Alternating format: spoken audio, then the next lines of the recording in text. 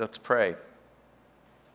Our Father God, we come to you in Jesus' name. Lord, open Bible to hear from you. Lord, we believe that this word changes us, and we believe that our attendance here with the Bible open is, Lord, to be more of who you intend us to be and to see you more clearly, Lord. And with that, we know we're going to love and adore you even more. Lord, we thank you for forgiveness of sins, Lord, the work on the cross that you did. And all of that means to us, Lord, that you love us that way. We pray, Lord, against that ever becoming stale in our ears and in our hearts. So we lift up this time to you, that you would teach us, Lord, what you want us to know tonight. In Jesus' name, amen. All right. So Ephesians 1 wasn't controversial at all, right? So that was good. Okay, so let's see what Ephesians 2 does here. Okay, so now in Ephesians 2, well, Paul began chapter 1 by expounding to the believer the magnificence of God's work toward us in Jesus Christ for all who believe. He concluded chapter 1 with his prayer that God would grant to us the ability to see and to comprehend the unspeakable benefits of Christ's work for us.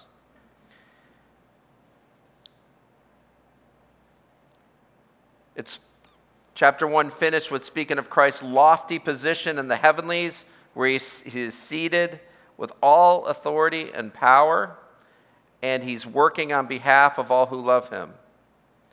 Now Paul will begin his great exposition of the earthly view of what Christ has done for us. So we kind of got this cosmic heavenly view at the end of chapter 1, and now it's going to get a little bit more practical and earthly for us here in chapter 2. Now, in these first 10 verses, Paul's thoughts, just like in chapter 1, I told you most of chapter 1 is one long sentence. In chapter 2, I'm going to quote William Barclay, who said about these first 10 verses, he said, in this passage, Paul's thought flows on regardless of the rules of grammar. He begins sentences and never finishes them. He begins with one construction, and halfway through he glides into another construction. That's because this is far more a lyric of love of God than it is a careful theological exposition of God. The song of the nightingale is not to be analyzed by the laws of musical composition. The lark sings for the joy of singing. That is what Paul is doing here. He's pouring out his heart, and the claims of grammar have to give way to the wonders of grace. Isn't that wonderful? So let's get into these wonders of God's grace. So chapter 2, after that heavenly look, he now says to the believer, and you he made alive, who were dead in trespasses and sins, in which you once walked according to the course of this world, according to the prince of the power of the air, the spirit who now works in the sons of disobedience, among whom also we all once conducted ourselves in the lusts of our flesh, fulfilling the desires of the flesh and of the mind, and were by nature children of wrath, just as the others. Now, we get these words here, trespasses and sins. Trespasses and sins. Now, the Bible will use trespasses, sins, it'll use iniquity, it'll use all these different words that deal with our failings and our shortcomings. But there are subtle differences between the words that I want to talk about. This word sin, the one you're most commonly hear about, is the Greek word hamartia. And it's an archery term, as you may have heard, which simply means you missed the mark. Now, if sin is missing the mark, then obviously the Bible's saying there's a mark that you're supposed to hit. Now, if there's a mark you're supposed to hit, the idea is, since it's an archery term, you're always aiming at a bullseye. So there's some bullseye out there that we're supposed to hit, and when we don't hit it, we've missed the mark and we've sinned. So what is that bullseye? Well, God told us to be holy as he is holy, to be perfect as he is perfect. That's the bullseye. And when we don't operate in that moral perfection, we've sinned. Now, I think the big problem, both within and without the church, is that most people walk around not realizing that there's a target to hit. So they're not aiming at anything. And so therefore they don't know when they're missing. And therefore when somebody confronts them and says, why are you doing what you're doing, that sin, they're going to justify it because they don't know what they were supposed to be aiming for. So what are you supposed to be aiming for? Holiness. Holiness. Now what's interfering with the pursuit of holiness? I think it's actually the pursuit of happiness. And it's not because those things can't be together. It's just that if you pursue happiness first, rarely will holiness follow, because our desires that we think achieve happiness are very often sinful desires. And we mistake happiness for joy. We think the sin that's bringing us happiness in the moment is somehow going to last. And then when it doesn't last, we somehow think there's not going to be any shame or any regret that came with the sin that we did. And then when we get hit with the shame and the regret, we somehow act like we're surprised by that. When if you really consider not only the history of the world, but the history of your own life, you'll realize that it's a pattern that's repeated over and over and over again. So to pursue happiness is not to forfeit holiness, but it's to compromise your pursuit of holiness. But in your pursuit of holiness, it is not compromising happiness. And I think because everybody's immediate goal is happiness, holiness is often excluded from that pursuit. But if instead we put our minds on holiness, God's holiness, and the pursuit of that holiness, we'll find that he has much happiness for us in that pursuit. He'll actually change our desires and the things that we actually desire, and we'll start desiring things that we used to not desire. And then when we get those desires, we go, wow, I'm really happy, and I didn't know I would ever like that thing, but that's because you were never pursuing holiness first. So now that you have an aim, now that you know there's a bullseye and a target, as you shoot towards that target, God's going to show you that he will fulfill the desires of your heart on that pursuit of the target. And that happiness is going to come from you're drawing closer and closer and closer to God, instead of further and further and further away through sin. So this is harmartia. There is a target. There is a bullseye. You should be aiming for that. You should know that there's something to aim at. And that missing that is sin. Even failing to do a good that you know you should do is sin.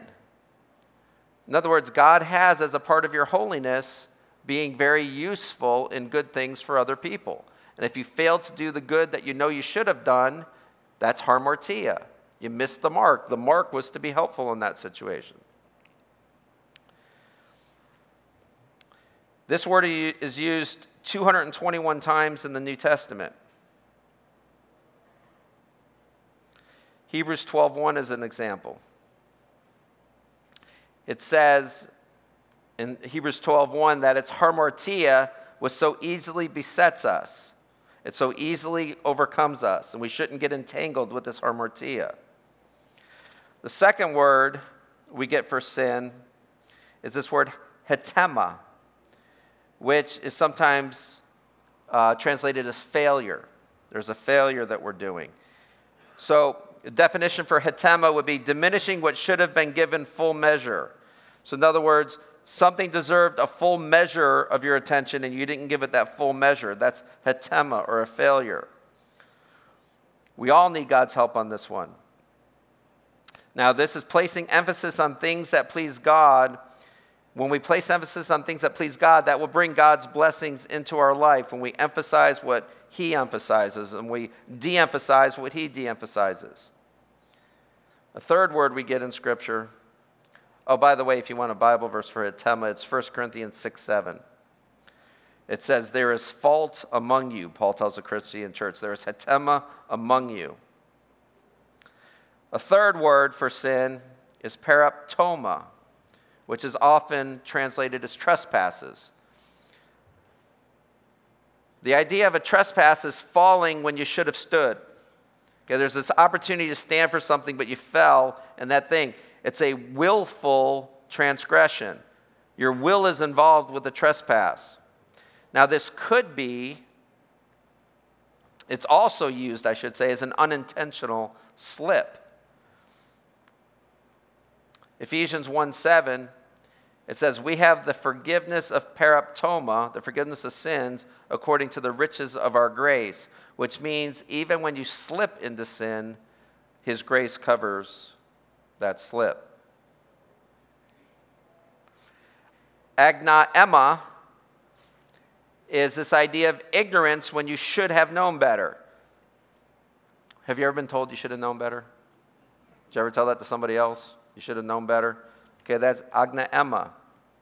Hebrews 9:7, the agnaema of the people committed in ignorance. It says the errors of the people committed in ignorance. Okay? That passage speaks of how the Old Testament was a shadow of the New Testament, and ignorance is no excuse. That's why we stay in God's Word. What's the best commentary on Old Testament passages? The New Testament. You actually get inspired authors commenting on Old Testament passages, don't you? What's the best commentary on the New Testament? How the Old Testament lives their life in the Old Testament, and it's prefiguring Christ, right? Then the New Testament authors come and they go, wow, we studied these passages forever and ever, but now that I've met Jesus, I understand the fulfillment of those passages is Christ. Okay? In John chapter 5, verse 39, Jesus says to the Pharisees, now who are the Pharisees? Teachers of the Old Testament. The guys that study the Old Testament so that on Saturday in synagogue they could actually teach the Old Testament to the Jewish people. What did Jesus say to those guys? He says, you search the Scriptures because you think that in them you have eternal life. Now listen to this and catch how arrogant this would sound. He's saying these Scriptures that you study and that you teach, that your fathers studied, that their fathers studied, that their fathers studied all the way back to Moses. All of that studying, all of that sharing, all of that teaching, all you ever did was teach about me. Can you imagine how that sounded to them? Okay? Can you imagine how that sounded to them? He says, you search the Scriptures because you think in them you have eternal life, but it's these that speak of me. Okay, in Luke chapter 24, walking with the Emmaus Road disciples, it said, beginning with Moses and all the prophets, he taught them about him. Starting with Moses. Where do we start with Moses? Not Exodus. It's talking about the authorship of Moses, which is Genesis. Starting with Genesis and all the Scriptures, he taught those Emmaus Road disciples about him. That's a Bible study I wish I could have been at. And what did they say about that Bible study? They say, didn't our hearts burn within us when he talked with us? Okay? I've never had anybody say that about this Bible study. I've heard people say, I gave them heartburn, but not their hearts burning. Yes. All right. And then we have parakoi. Parakoi is to refuse to hear and to heed God's word. 2 Corinthians 10:6 says this about this word. 2 Corinthians 10:6 says, and being ready to punish all disobedience when your obedience is fulfilled. That word for disobedience there is parakoi. He says you're supposed to bring every thought into captivity to the obedience of Christ, and being ready to parakoi all disobedience. That means to hear and to follow, opposed to refusing to hear or to heed God's word. So if we don't bring our thoughts captive to Christ, we're guilty of parakoi. It's that type of sin. Then there's parabasis, and that's to intentionally cross a line. This is often translated as iniquity. It's intentionally cross a line. Or transgression, sometimes it's also translated. Hebrews 2:2 translates it in the King James as transgression, where it talks about every parabasis and disobedience, which is the parakoi, received a just recompense of reward. So it's talking about when angels brought the Old Testament law. The Jews believed that Moses received those commandments from an angelic messengers. And when they brought those angelic messengers brought the law to Moses, it said every sin and disobedience, every parabasis and parakoi received a just punishment. And it's talking about in that passage how if they were justly punished for disobeying what was brought to them by angels, how much more should we expect to be punished when we disobey Christ? Okay? All right. This is the idea of God drawing a line in the sand and we intentionally step across that line. Last one to cover. This is anomia and paranomia, which we often translate as lawlessness. It's willfully breaking God's written rules. It's knowing the written rule and intentionally going out and breaking the written rule. It's Titus 2:14. There says that Jesus gave himself for us in order to redeem us from all anomia, all iniquity. See, God has rules that are designed to bless us and not to curse us. Someone once said, you probably heard this often, the Bible is the owner's manual for human beings. So can you imagine trying to operate something as complicated as a human life without referring to the owner's manual? Right? You don't do that to your car, your dishwasher, or anything else, right? You do it according to the owner's manual. Okay, well, we have a creator, and that creator says, here's how you operate best. Here's how you work well. And just like when you don't treat a car according to the owner's manual, there's a consequence. Same thing with us. So Paul says in Ephesians 2 that we who are dead were made alive. We were dead in our trespasses and sins, and we who are dead, he made alive. Now, I want you to notice this. He says, you who were once dead in trespasses and sins, in which you once walked. And I only say that because that can of worms of Calvinism we've been doing, is the idea there is you're so totally depraved that you're dead. Dead people can't respond to God. But this says they're walking in their deadness of trespasses and sins. So we can't just paint pictures like that, right? The Bible's saying you were dead in your trespasses and sins in which you once walked, right? So if we're going to say you're incapable because of the deadness of your trespasses and sins, then the Bible shouldn't say you're walking while you're that dead, correct? All right? So you're probably wondering, where's he going with that? And I'm not telling you. Okay? I'm just giving you pieces of the puzzle as they appear, type of thing. And I am considering doing maybe a Romans 9 through 11 teaching verse by verse, maybe one of these Wednesdays, because it's become important to me, if you can't tell. This conversation has become important to me. Just what God's doing with me, this has become very important for some reason. I'm driving my Bible team at school very nuts with this. I think I told you, one of them said, can we not talk about this anymore? And that's where I open my eyes to. I think I'm bothering them with all this. But anyways. All right. So, now, think of Adam and Eve for a moment. God said to Adam and Eve, on the day you eat of the fruit, you will surely die. And then they lived 700-800 years after that. Why? Some say spiritual death, and then you got to be born again. I agree. But I say don't miss the fact that there's an innocent animal that died in that chapter. Its blood was shed, its skin was removed, and that blood was shed and that skin was removed to cover Adam and Eve's nakedness, which was the sign of their separation from God. It was a sign of their sin and their shame. God's covering it with an animal. That animal experienced the death that Adam and Eve were promised, right? That's called substitutionary atonement.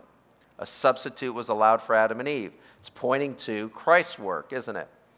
As our Lamb of God, that he's going to have to die, and we're going to have to be covered by his righteousness. And that's not speculative. Jesus teaches that himself in the parable of the wedding feast, where he says somebody showed up at the wedding feast without the right wedding garments, and they were cast into hell for that. Because what was the right wedding garments? The ones that the king had to give you. He gave you a wedding garment. If you wore that, you were welcome in the wedding. If you came with your own righteousness, your own covering, you got kicked out. Because you're not saved by works, are you? You're saved by grace through faith alone, right? So he's got to give you the covering because he did the dying for you. He's going to be your covering. So he's our righteous covering that allows us into the wedding feast.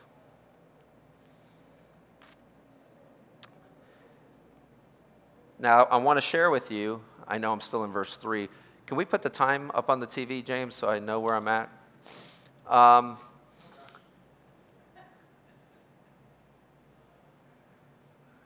9:15. Okay, 7:25. All right. Okay. All right. Now, I kind of want to show you, when Jesus says, all you ever did was teach about me when you teach the Old Testament, right? And as we're talking about this covering for sin, I want to show you how Jesus may have told the Emmaus Road disciples about him from Moses and the prophets, starting with Adam and Eve. So think of Eve's sin for a moment.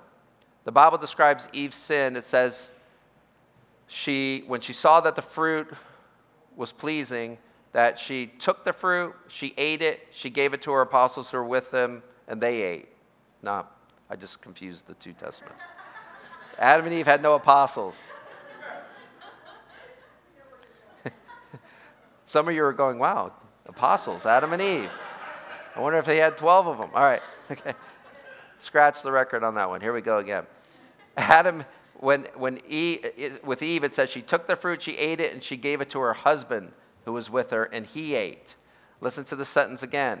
She took the fruit, she ate it, she gave it to her husband who was with her, and he ate. Now they all have to die. Go to the Last Supper in the New Testament. Jesus says, though you die, you shall live, correct? Now he takes bread, and he says, this is my body broken for you. Now what's it say? He took the bread, he ate it, and he gave it to his apostles who were with him, and they ate. It's the same sentence as Eve. Why? He's overcoming the curse that she brought. Okay? It's very intentional. Okay? What about the curse on Adam? On the curse on Adam, the Bible says God curses Adam by saying, when you want to bring forth bread from the earth, you will do it through the sweat of your brow, and the ground will produce thorns and thistles to frustrate your work. And he's already made shamefully naked. On the cross, Jesus is made shamefully naked.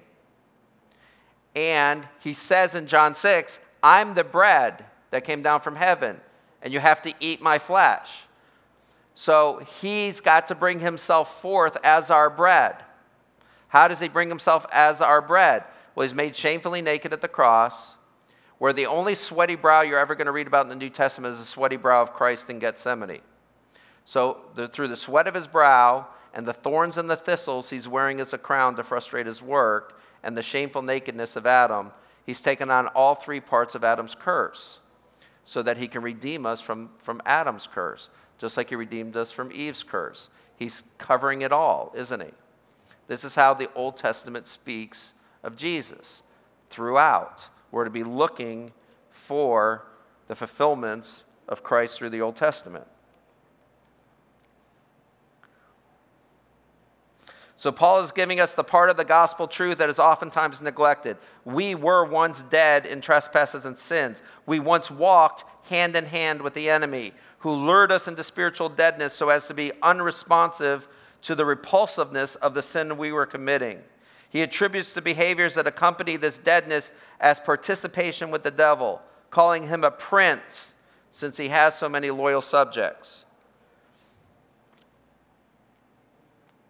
He says, you once walked according to the prince of this air. It's the same Paul who's going to say that you don't battle with flesh and blood, you battle with principalities and powers of darkness in higher places, right? I think we fail to remember the spiritual world that is at battle for our souls every day.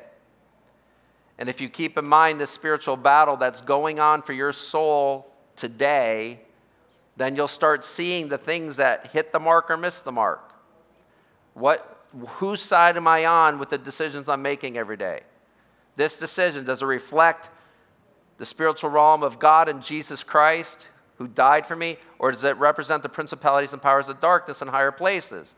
And if you go, I never do anything that dark, well, just understand the fish that bites into the bait doesn't see it as something dark, he sees it as something good, but then he's dead 5 minutes later. Okay? So there's wisdom that's required. There's wisdom that's required. Verse 3. He says, among whom also we all once conducted ourselves in the lusts of the flesh, fulfilling the desires of the flesh and of the mind, and were by nature's children of wrath, just as the others. Now this is like the language of 1 John 2. Or in 1 John 2, starting in verse 15, John says, do not love the world or the things in the world. If anyone loves the world, the love of the Father is not in him. For all that is in the world, the lust of the flesh, the lust of the eyes, and the pride of life, is not of the Father, but is of the world. And the world is passing away, and the lust of it. But he who does the will of God abides forever. So you have lust of the flesh, lust of the eyes, and the pride of life. Let's go back to Genesis 3 and see how that plays out. With Eve. Listen to this. So when the woman saw that the tree was good for food, that it was pleasant to the eyes. You seen the lust of the eyes? She saw that the tree was good for food. You see the lust of the flesh? It's good for food. That's lust of the flesh. It's pleasant to the eyes. That's lust of the eyes. And it's a tree desirable to make one wise. There's the pride of life. The very things that John is talking about. Let's look at Jesus in the wilderness with Satan in Matthew 4.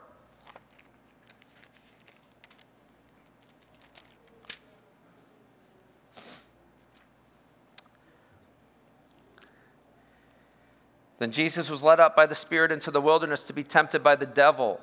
And when he had fasted 40 days and 40 nights, afterward he was hungry.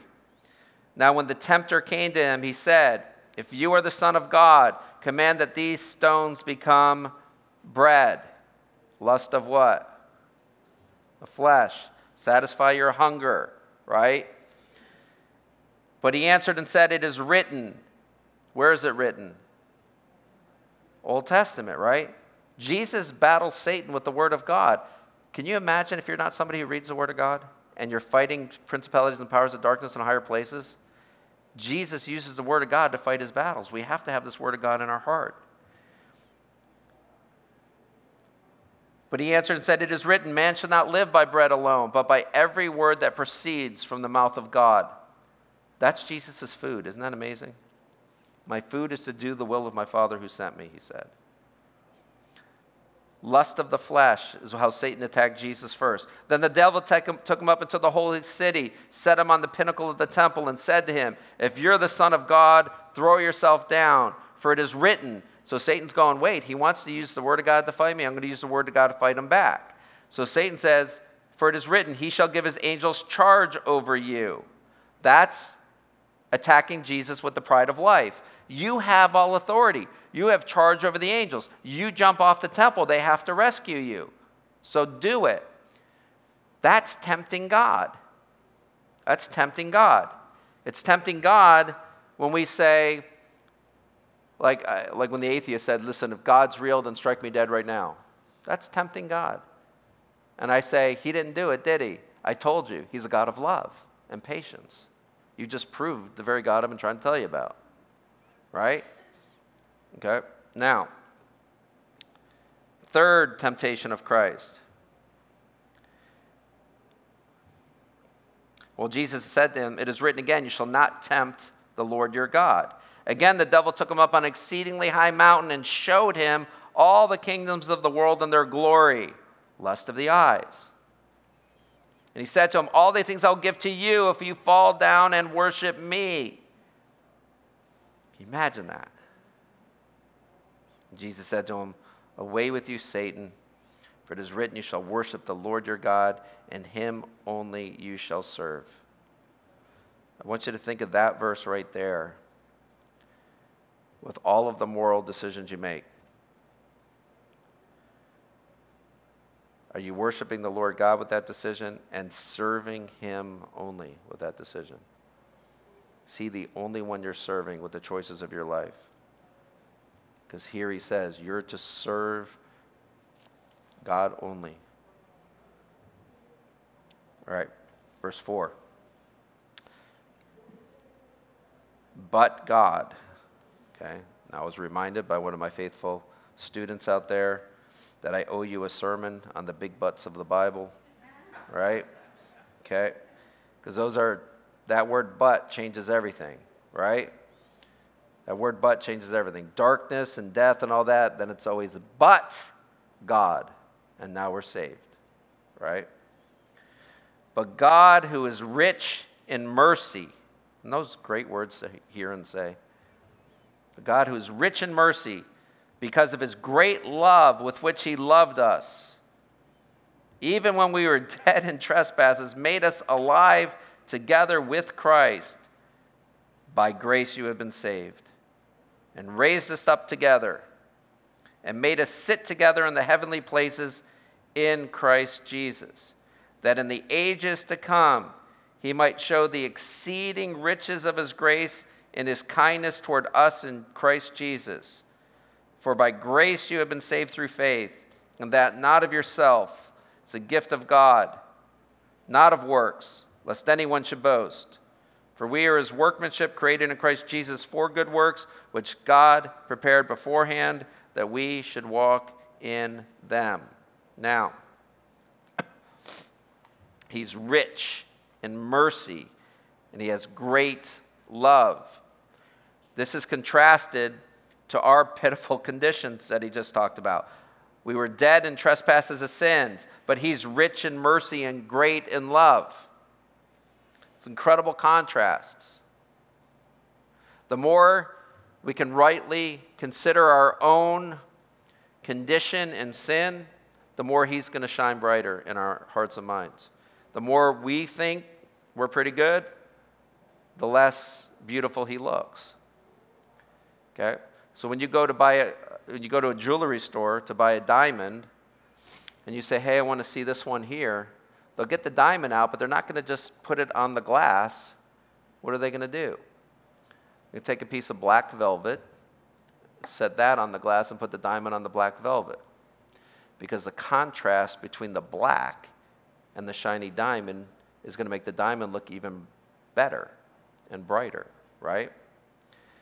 The more you can realize the blackness of our sin, the more he's going to shine as the diamond he is. Okay? He's a great Savior. In fact, really quick, and that's probably a lie, but I'm going to share with you a bit of a conversation I had with students today because we were talking about this contrast. And I was trying to think of who's the deepest, darkest person I could think of to contrast. Well, I don't know what stories you've heard of Jeffrey Dahmer, but I'll tell you the ones that I've heard. We all know he was a serial killer. We all know that he was a necrophiliac, having sex with his dead victims. And we all know that he was a cannibal that would eat the body parts afterwards. Okay, that's bad stuff, right? So bad that after he's convicted and he goes to death row inmates who are bad people look at him and say, "You're bad." And they kill him in death row. They murdered him in death row. But when they cleaned out his cell, they found one of Chuck Colson's prison ministry books on his bed. And that made them ask the question to the chaplain, did he become a Christian? The chaplain said, yes, he gave his life to the Lord, which raised all sorts of angst in people.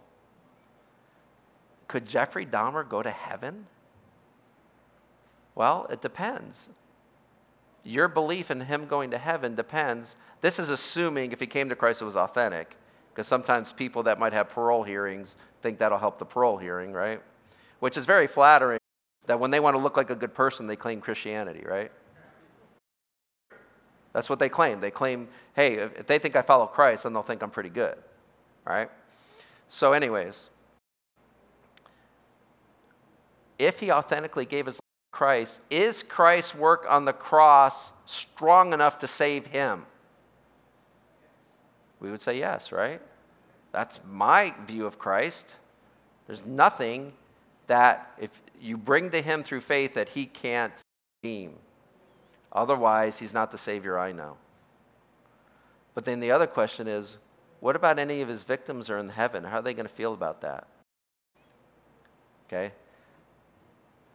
If they're on the earth, I think they'd be pretty upset.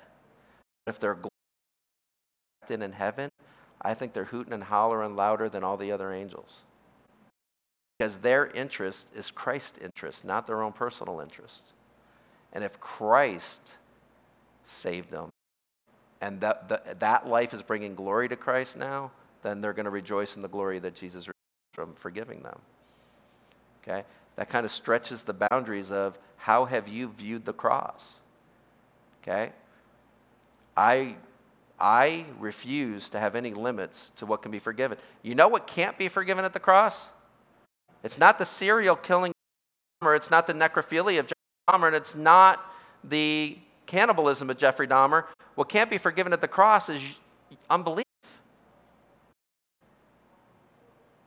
It's the unbeliever that's committing the sin that the cross is not going to cover. Because how many times do we read, if you believe, if you believe, if you believe, if you believe?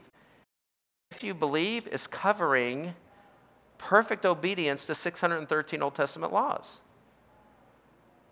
You had to obey them without a flaw. And Paul says, if you violate one, you violated them all, because the standard is perfection, correct? So to miss on just one time is the same as always missing on all of them all of the time. Because both of them fall short of perfection. Okay? Yet Jesus lived a life that fulfilled all of them all of the time, even meeting Satan face to face for 40 days after not eating for 40 days. The father of lies couldn't take him down even when he was starving to death. Yes, his cross, I think, could cover sin that comes to him in faith and belief. Now, the memory verses we get out of this chapter are right here, verse 8 and 9, right? For you've been saved by grace through faith alone, not of works. That's not of yourselves, it's a gift of God, not of works, lest anyone. Verse 10, though. For we are his workmanship, created in Christ Jesus for good works, which God prepared beforehand that we should walk in them. Okay, so this is the relationship between faith and works. If you were here for the James study, then you're like, I know all this already. Okay? But what I want to point out is this. Another piece of the puzzle that I said I'd give you as we encounter them. It says, for by grace you have been saved by faith, and that not of yourself. That's not of yourself. What's the that? Well, I'll get in. In the Greek, that is in the neuter gender. So it's got to modify something else that's in the neuter gender. But the problem here is that grace and faith are feminine. So that can't be faith by itself, and it can't be grace by itself. Now, those of you that are of the persuasion want it to be faith, saying you can't have faith of yourself or incapable of belief on your own. Here it says, your faith is not of yourself, but it cannot refer to faith. So then those of other persuasions say, well, then it's got to be God's grace. It's God's grace that's not of yourself. But that's in the feminine as well. So what is it? What's the that? It's the saved. Your salvation's not of yourself. It's this package, saved by grace through faith. That package, that I think is God's preordained manner of saving people. As those who will receive grace, it's by their faith they'll receive that grace. And you can't say that the faith is not of them. This is saying, because the genders don't match here. The that cannot modify faith or grace. So it's modifying your salvation. Your salvation's not of yourself. I believe God did 100% of everything that's required for you to go to heaven one day. And then he says this, do you believe? You know why? That's why I think it goes? Because that's what the text says throughout all of Scripture. Jesus himself will say to his apostles, do you believe? He didn't say, I'm making you believe. He's asking them, do you believe? That's how I read it. It's how it's written, actually. Now, so verse 10, you're created in Christ Jesus for good works, which God prepared beforehand that we should walk in those good works. Okay? So God has a purpose and a plan for our lives that is met through the fruit that we bear. The fruit that we bear are the good works that we play out in our lives. Those are prepared for us to do. That's why Jesus said a bad tree produces bad fruit and good trees produce good fruit. Because Jesus says, make the tree good, and then its fruit will be good. Okay? Bad trees don't produce good fruit, and good trees don't produce bad fruit. So what is this relationship between faith and works? Well, what book and chapter do you know that speaks directly to it, but in possibly a very confusing way? Right, James 2. Right? James 2 says this. What does it profit, my brother? This starts in verse 14, 2:14. What does it profit, my brethren, if someone says he has faith but does not have works? Can faith save him? Now, it's a weird statement because you would think that it's absolutely yes, but let's play this out and see where is James going with this. If a brother or sister is naked and destitute of daily food, and one of you says to them, depart in peace, be warm and filled, but you don't give them the things which are needed for the body, what does it profit them? Thus also faith by itself, if it does not have works, is dead. I'm saying if you see a person in need and you're of true faith, then you're going to have the works that meet the need in the moment. That's what faith does. That's what Ephesians 2, 8, 9, and 10 says. You've been saved by grace through faith alone, and that's not of yourself. It's a gift of God, not of works, so nobody can boast. So now that you know how you've been saved by grace through faith alone, guess what? He created you as his workmanship to do good works. That's how you were created. If you're not going by how you were created, then the question is, who's exactly the father that you're following? Is it the father of lies or the father that's God? Because if it's God, then he made you to do these good works. And Jesus said that's how you'll know who are mine, because they're doing these things. Okay? But someone will say, you have faith and I have works. James says, show me your faith without your works, and I'll show you my faith by my works. Now, what is he saying when he says, show me your faith without your works? Well, he picks up on that in verse 19. You believe that there's one God. You do well. Even the demons believe and tremble. Now, what do the demons believe? It's not just that they believe in God. It's that they believe that there's one God. It says, you believe God is one. Even the demons believe God is one. Okay? But they understand that one God rules over them. They tremble at him. Okay? These principalities and powers of darkness in higher places tremble at Yahweh. Okay? Now, if you have faith without works attached to it, James says you have the faith of demons. You will never encounter a demon that doesn't believe in Jesus Christ. but you'll never encounter a demon that has good works. So to be a so-called Christian who says they believe in Jesus Christ and has no good works, James says you're on the level of a demon. That's exactly the demonic world. No demon will ever say, I don't believe in Jesus.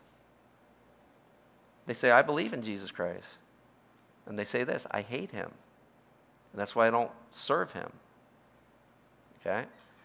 So God is asking you not to be in that category. Okay? But do you want to know, O foolish man, that faith without works is dead? Was not Abraham our father? Okay, now this is why people get confused on this passage. Because James clearly uses the word justified in two different ways. Sometimes he uses it to say you were justified like you're saved, your salvation. Sometimes he says you're justified by the works that are proving your salvation. It justifies your claim of salvation because you have the works that back it up. So instead, when James means justified that way, I put in my Bible the word verified. This is a justification that's a verification, right? It's like your driver's license justifies your claim that you're that person, right? It verifies that claim that you're that person. But it's not salvific justification. That's a different justification. So James is using the same word to make a point, but it confuses us English readers.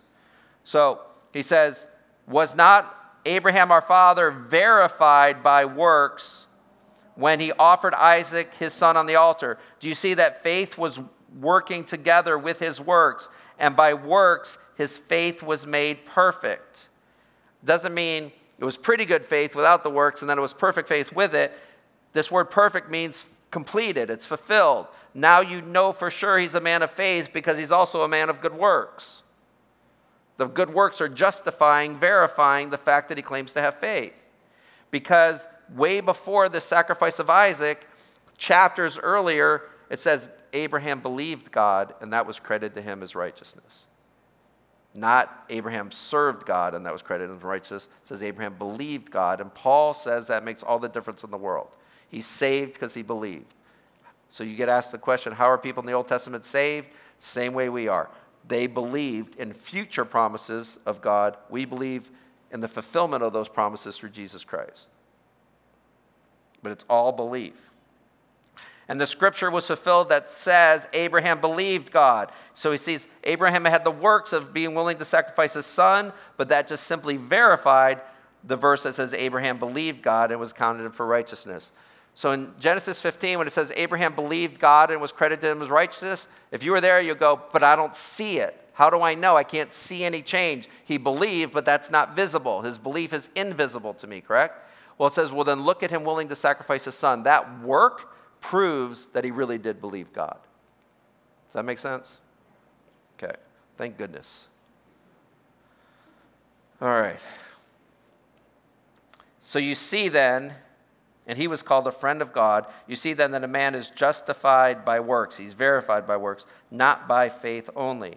Likewise, was not Rahab the harlot also justified? Wasn't her faith proven by works when she received the messengers and sent them out another way? For as the body without the spirit is dead, so faith without works is dead. In Joshua 2:11, it says that Rahab says this in Joshua 2:11. In 2:11 it says, we heard what God did for you when you crossed the Red Sea and you took down Jericho and all. We heard, and it says, and they feared. She said, my people feared, but she believed. So now she's confessing belief in the God of Joshua. Then 5 verses later, she does the works of hiding the spies. 2:11 comes before 2:16, correct? 2:11 she said she believed. 2:16 she does the works that James says justified her belief of 2:11. So did works save her? No. Do they verify and justify the claim that she's a believer? Yes. Does that make sense? All right. It's good because we're halfway done and it's almost 8 o'clock. All right, verse 10. All right, I did verse 10, thank goodness. All right, let's move on to verse 11. 11 through 13. Therefore remember that you, once Gentiles in the flesh, who are called uncircumcision by what is called circumcision. That's saying you're Gentiles who didn't have circumcision, and you're called uncircumcision by the circumcision group, which are the Jews. Made in the flesh by hands, circumcision made in the flesh by hands, that at that time you were without Christ, being aliens from the commonwealth of Israel and strangers from the covenants of promise, having no hope and without God in the world. See how he equivocates not having God and not having hope. Right? That's how it is. But now in Christ Jesus, you who were once far off have been brought near by the blood of Christ. You've been brought near by the blood of Christ. This is the communion picture that's being drawn for us. We're brought near by the blood of Christ. And Christ says, you need to remember that event of the cross. So what does he institute so that we have constant reminders of what happened on the cross? Communion, right? That's why it's maddening when people sneak out before communion. It's maddening, okay? God says, remember this event, and you say, but I got to beat the traffic, all right? Okay? We take communion. It's a sacrament. It's holy, it's sacred, okay?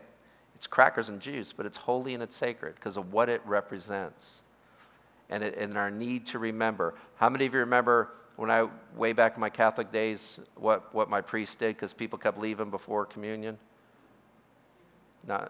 Put a sign over the exit door. Said, Judas left early too. Okay? I promise you, if I start a church, I'm starting with that sign over the exit door. After the stained glass windows in the steeple. That is going to be the sign over the exit door. Okay? I'm not going to start a church, so I can promise whatever I want. All right.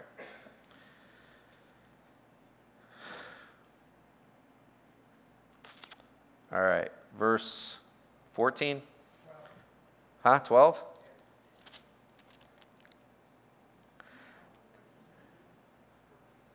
I think I'm on 14. Okay. For he himself, Jesus Christ, is our peace, who has made both one. Okay. Awesome talk about Jew and Gentile becoming one in Christ here. He has made both one and has broken down the middle wall of separation. He's talking about a literal middle wall at the temple that separated the court of the Gentiles from the court of women, and we actually found a sign that was from that wall that said, that forbade, it said, let no one of any other nation come within this fence and barrier around the holy place. Whosoever will be taken doing so will himself be responsible for the fact that his death will ensue. Okay, they're so serious about who could approach God in the temple that if a Gentile came too close, it said, your death will ensue if you cross this gate here. Okay? Now, I can't say that my sources on this give me a whole lot of confidence in what I'm about to say, so you can take it or leave it, or do the research yourself and tell me if it's viable, but it certainly sounds beautiful.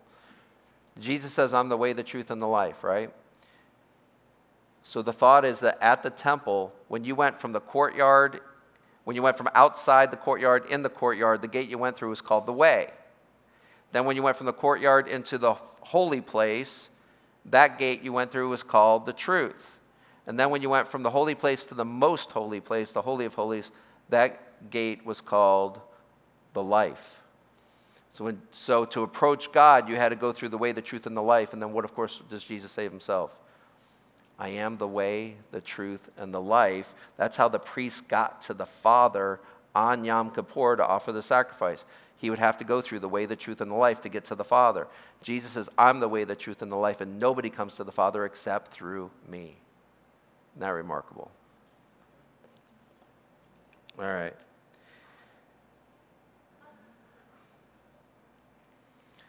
Verse 15. Okay. So he made peace, broke down the middle wall of separation that separated Gentile from entering to where the Jews could go. And it says, having abolished in his flesh the enmity, that is the law of commandments contained in ordinances, so as to create in himself one new man from the two, thus making peace. So from the two, Jew and Gentile, he made into one that now are called Christian. The Jew and the Gentile should abandon those tags, and simply those who come to him in faith are now called Christian. He made one new man from the two, thus making peace. And that he might reconcile them both to God in one body through the cross, thereby putting to death the enmity that once existed that kept them separated. And he came and preached peace to you who are far off and to those who were near. For through him we both have access by one Spirit to the Father. Now, I have to make a decision in 2 seconds how much I'm going to unpack of this. Okay. First the story, then a little unpacking. This might go into the Q&A time just a little bit because I think it's really good. First of all, this idea of getting rid of the middle wall of separation by abolishing the law and the commandments. Here's a story of a French soldier who went to bury their fallen friend. When they went to bury the fallen friend at the church, the priest asked if that man was baptized. And they said they didn't know if he was baptized or not. So the priest said he couldn't bury him in the churchyard then. He can't bury an unbaptized person in his churchyard. So they buried him just outside the church fence. Days later, they went to pay their respects, and they couldn't find the gravesite. The priest saw them looking around for the gravesite and brought them to the gravesite. He told them that his heart was troubled over what he had said. So he got up during the night and moved the fence to include his friend. That's what Jesus did here. Okay? He abolished the walls of separation. He moved the fence so that it includes everybody. Nobody's outside the fence unless you stay in your unbelief. Then you're outside. But Jesus took down the walls that separate. And it says he made one new man. Now, the most common Greek word for new is neos. That's not the word here. That means new in time. It's just like it wasn't here and now it's here.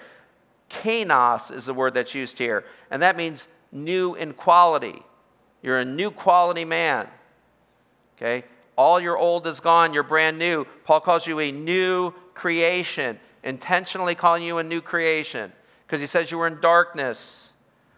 The Spirit moved in you. The word was spoken to you and you became the light of the world. Genesis 1 says there was darkness. Then the Spirit moved over the waters. Then God's word spoke and light appeared. Same 4 steps. Creation and salvation, same 4 steps. So Paul sees that and he says, you're a new creation. You're a new Genesis 1 when you come to Christ. Okay? That's why Jesus can teach about himself from Moses and the prophets. Okay? He's the one new man. Chrysostom said this, and it's really beautiful. This joining of Jew and Gentile into one new man, he says, it is as if one should melt down a statue of silver and a statue of lead, and the two should come out as gold. Isn't that beautiful? Okay.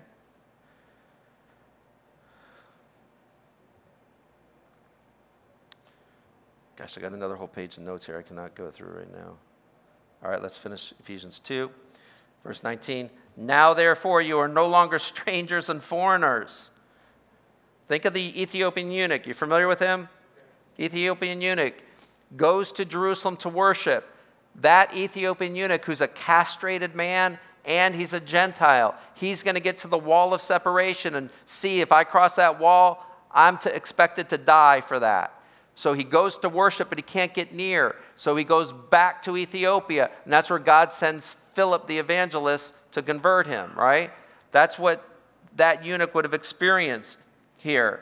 But now verse 19 says, you are no longer strangers and foreigners. You're not going to get that treatment anymore. Because not only is that wall of separation gone, but as you even approach the Holy of Holies, the veil that separated the Holy of Holies from the holy place was torn in two when Jesus died. And the writer of Hebrews says it was torn in two because now you can enter into the Holy of Holies boldly. You have perfect access to God, Jew or Gentile, male or female, slave or free. Access to God through Jesus Christ. You're no longer strangers and foreigners. You're fellow citizens. Isn't that amazing? You're not a stranger. You're not a foreigner, because this is a room full of Gentiles, isn't it? You're a fellow citizen now with the saints and members of the household of God. Having been built, this household of God was built on the foundation of the apostles and prophets. Jesus Christ himself being the chief cornerstone, in whom the whole building being fitted together grows into a holy temple in the Lord, in whom you also are being built together for a dwelling place of God in the Spirit. So this idea of stones and chief cornerstones and all of this, if you go to 1 Peter chapter 2, 1 Peter will say, we are all of us who come to Christ in faith have become living stones in the temple of God. We're built on the foundation that was laid by Christ and the apostles. And now when we get saved, we're used as a stone in the building of his temple now. Not only are we a stone in the temple, but we are the temple. Because where does God dwell now? In all of you who have come to him in faith. He dwells in you, the temple. But Peter says, have this picture in mind. You are a living stone in this temple. Now think of what Jesus said.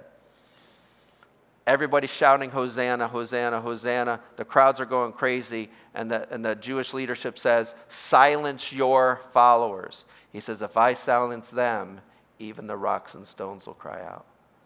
I don't think he's talking about the things on the ground. He's saying if they shut up, they're going to start screaming, Hosanna, Hosanna, Hosanna. You'll never stop the hallelujahs and the hosannas. Throughout all of world history, there'll always be living stones shouting out hosannas, won't there? Always. And if you try killing them, their blood will serve as the seed of the church. The church only gets bigger and bigger and bigger the more you persecute it. Isn't that true of church history? The more it gets persecuted, the more martyrs we have, the bigger and the stronger the church gets. Okay, Jesus says the rocks and the stones will cry out. Amen. Father, thank you for this time. And just take all the words, Lord, that mass and jumble of words and syllables that just came from here, and just organize it all, Lord, into a unique message from you to each and every individual heart in this room, so that I don't get in the way of you being glorified in their lives, Lord. Just have your way with all of us. In Jesus' name we pray it. Amen.